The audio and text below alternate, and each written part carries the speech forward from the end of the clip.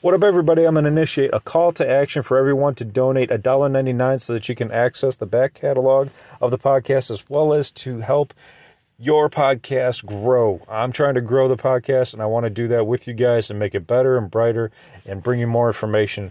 So if you want to access the back catalog and help support me as an artist, I appreciate you. And please donate at anchor.fm underneath Lockdown Universe. Thanks so much, and enjoy the show.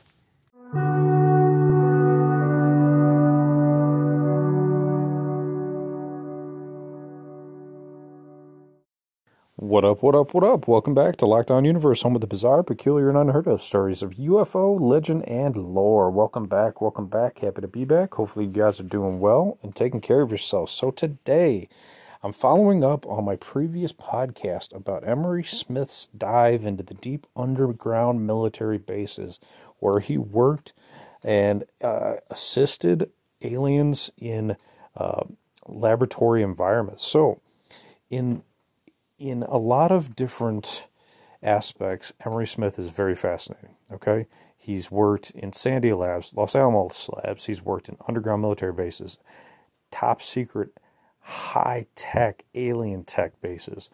Now, what's interesting is, as I alluded to in the last podcast, he stated that in these deep underground military bases, that there are different levels where different alien species are allowed.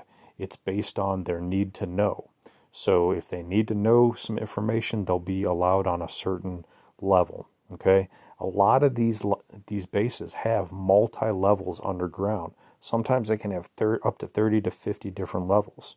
Okay, we've heard of Nightmare Hall, right, in New Mexico, where they've been creating different entities, and these entities are screaming in pain and agony, and that's why they call it Nightmare Hall, because they're doing DNA manipulation, and that's on the 8th floor of that base.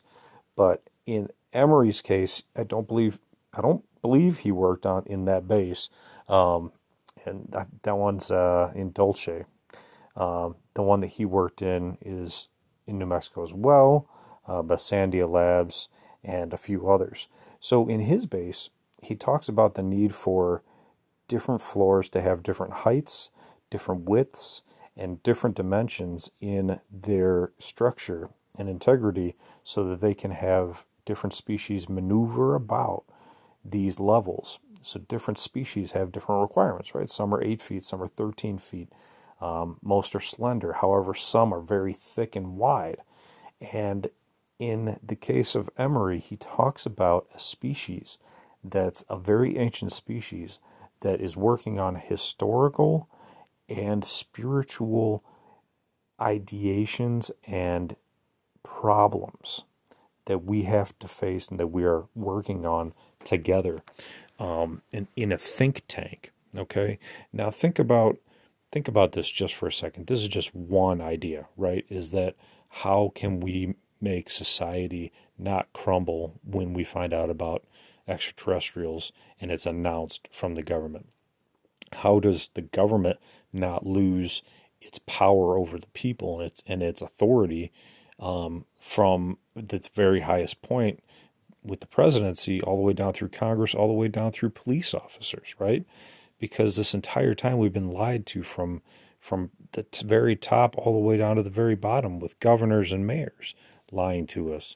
Just look at Fife Symington, who lied about his knowledge of the Phoenix Lights in 1997. I mean, all these different people who are authority figures will be basically having their authority ripped away when the truth comes out. And so that might be just one of the many problems that I just have an idea that they might be working on. Nonetheless, let's get into who and what they are. So Emery stated that they are a very tall, but also very strange looking species that's working on these problems with human scientists and theologians and things like this. This species looks like a pterodactyl with a very long, elongated head and very elongated, nose type, full face being pulled forward. So what I imagine in his description is Remember in Beetlejuice when Alec Baldwin and Gina Davis were pulling their faces out for their caseworker, trying to look scary, and Tim Burton did a fantastic job on the claymation for that. Well, that's exactly what I imagine these things looking like. They have their heads just pulled out in very extreme fashion, just like a pterodactyl would have. And Emery states that these things do look like pterodactyls with wings and are tall, but they are bipedal and walk on 2 feet. But they require so much area to maneuver around in that they required their own level to have access to tools, access to facilities and things and places to sleep and things like this. But the head, just the head alone, is 3 to 4 feet, long.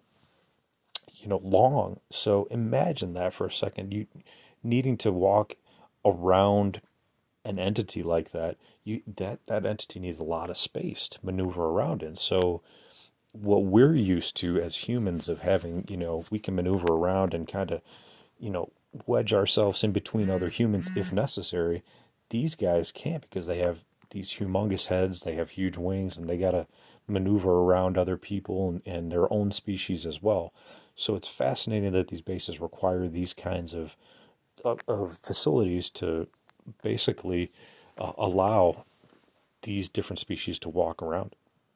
So now that we've kind of narrowed down the species itself, Emery stated it is a very ancient species. He wasn't aware of where they were from, whether they were terrestrial, and have evolved from pterodactyls, or if they were extraterrestrial. My idea is that they are extraterrestrial because during the war that eliminated the dinosaurs, the only lizard-like creatures that survived were able to go underground. So unless this species is an inner Earth species, from many different species are inner Earth species, unless it's an inner Earth species, it has to be extraterrestrial, in my opinion, just because that war eliminated the capability of any species to survive on the surface of the planet due to the massive explosion in Chicxulub. So here we have this very, very interesting species that, has a humongous head, 3 to 4 feet.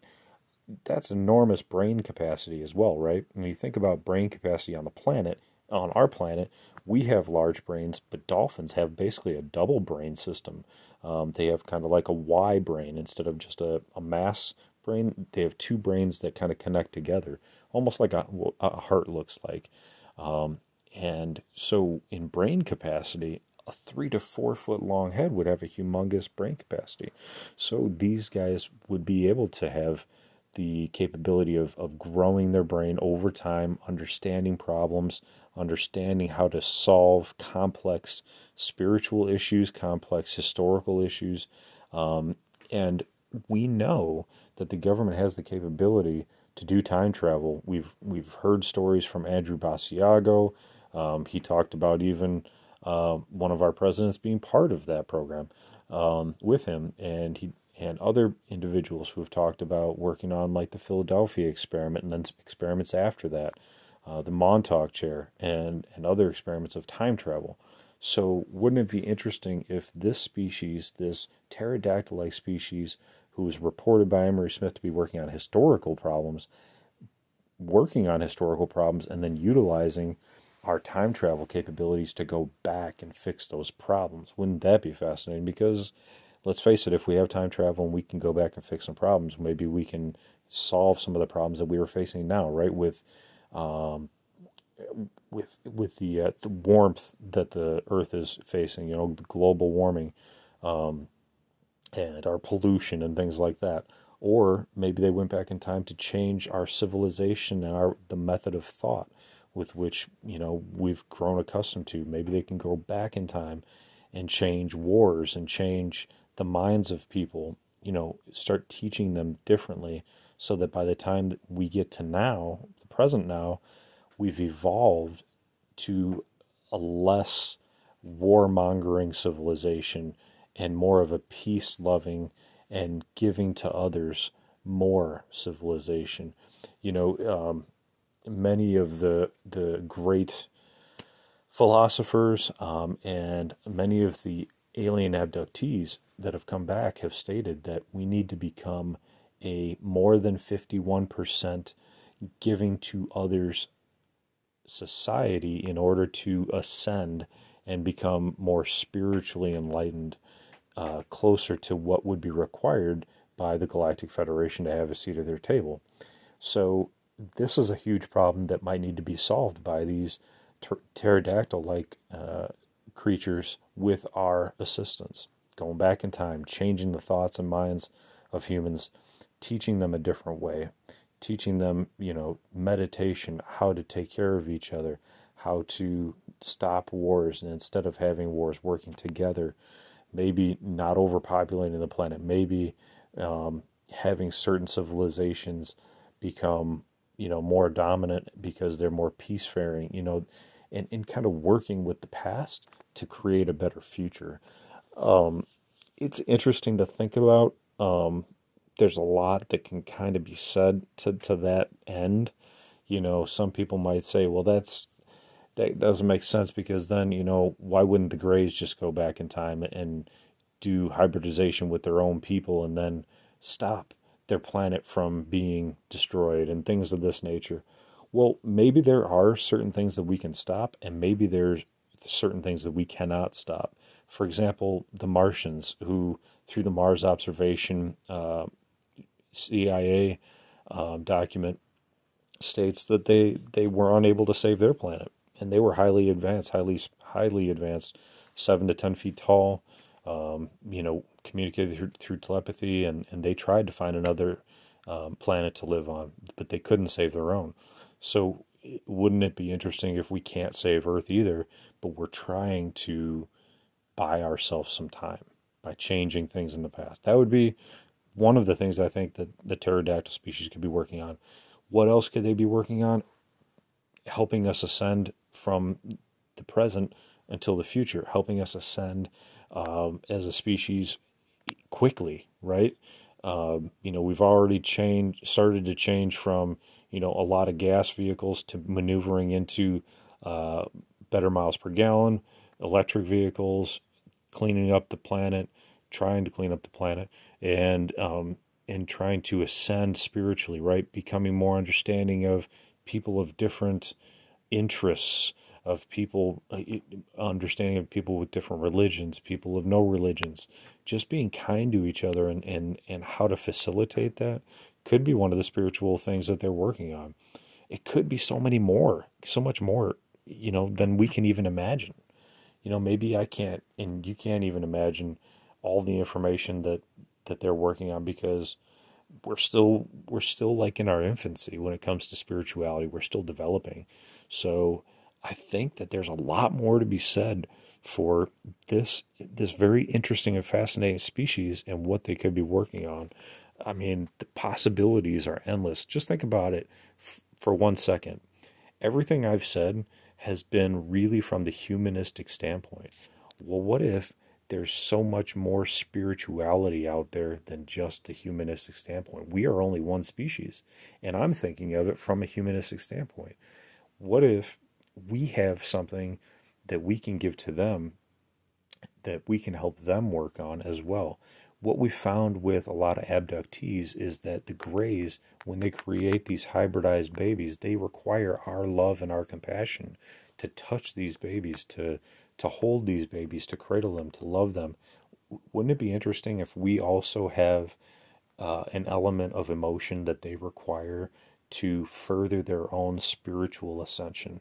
And through working together, we are both gaining advancements for our own societies. I think that would be something worth working on, something that is really, really fascinating. Because it can't just be all about us, right? We have to be able to kind of give and take. We have to barter, right, with these different species. They're not just going to come down and save us. We have to save ourselves too. So we have to kind of give and trade. And it seems like, in a lot of cases, we have something to give. We have emotions to give and love to give. And while some species have told alien abductees that they're surprised that we haven't killed ourselves off because we are so controlled by our emotions, some of those emotions have proven to be required by the Greys, who are creating these hybrid babies and required by other species as well. They're fascinated by our culture and by who we are. And they state, some of them have stated to alien abductees or human abductees, whatever you want to call them, humans who've been abducted, that that we have so much potential within us, that we as a species are very creative. We're very, very creative, and we're very able to solve problems if we're able to focus on the problem itself instead of being egotistical and looking at it from our own perspective. To solve the problem in a more holistic way, we're not only solving the problem for ourselves, but we're solving the problem for the other party. And that's really valuable in the long run of humanity, as well as our run in the Galactic Federation, and other species run for their race, for their ability to survive. So isn't it interesting that we might need each other? What's fascinating is that, and I'll get into this in another podcast, is that, yeah, I might have already alluded this to before, but there is a base outside of Jupiter, an intergalactic base where commerce is done, and many different species come there to partake in intergalactic trade. So they'll send an ambassador and talk about intergalactic trade and what one species has to offer another species. It's interesting to find out what we actually are really good at, and I'll tell you maybe in the next podcast. But so it's obvious that there's intergalactic trade. There's items that other species have that we need, and items that we have that they need. And so it's fascinating to see that we need each other. The point is that we need each other. Aside from physical objects and physical items, we need each other emotionally, spiritually, physically to stay alive and interconnected. And many people will tell you this if they've had a near-death experience and come back, or sometimes they've had a transcendental meditation experience where they've been able to see these energy connections in between people, in between plants, in between animals, like auras blending together, but seeing how the entire picture of us existing, the plants existing, other people existing, and how we work together as a cohesive one, not just on this planet, but also with other planets and intergalactically. I'll leave you with that, but I hope that brought some light into your corner of the world, so that you could understand it. You could kind of see, the perspective of these fantastic creatures that might be helping us solve some of Earth's greatest questions and greatest philosophies and greatest advancements spiritually.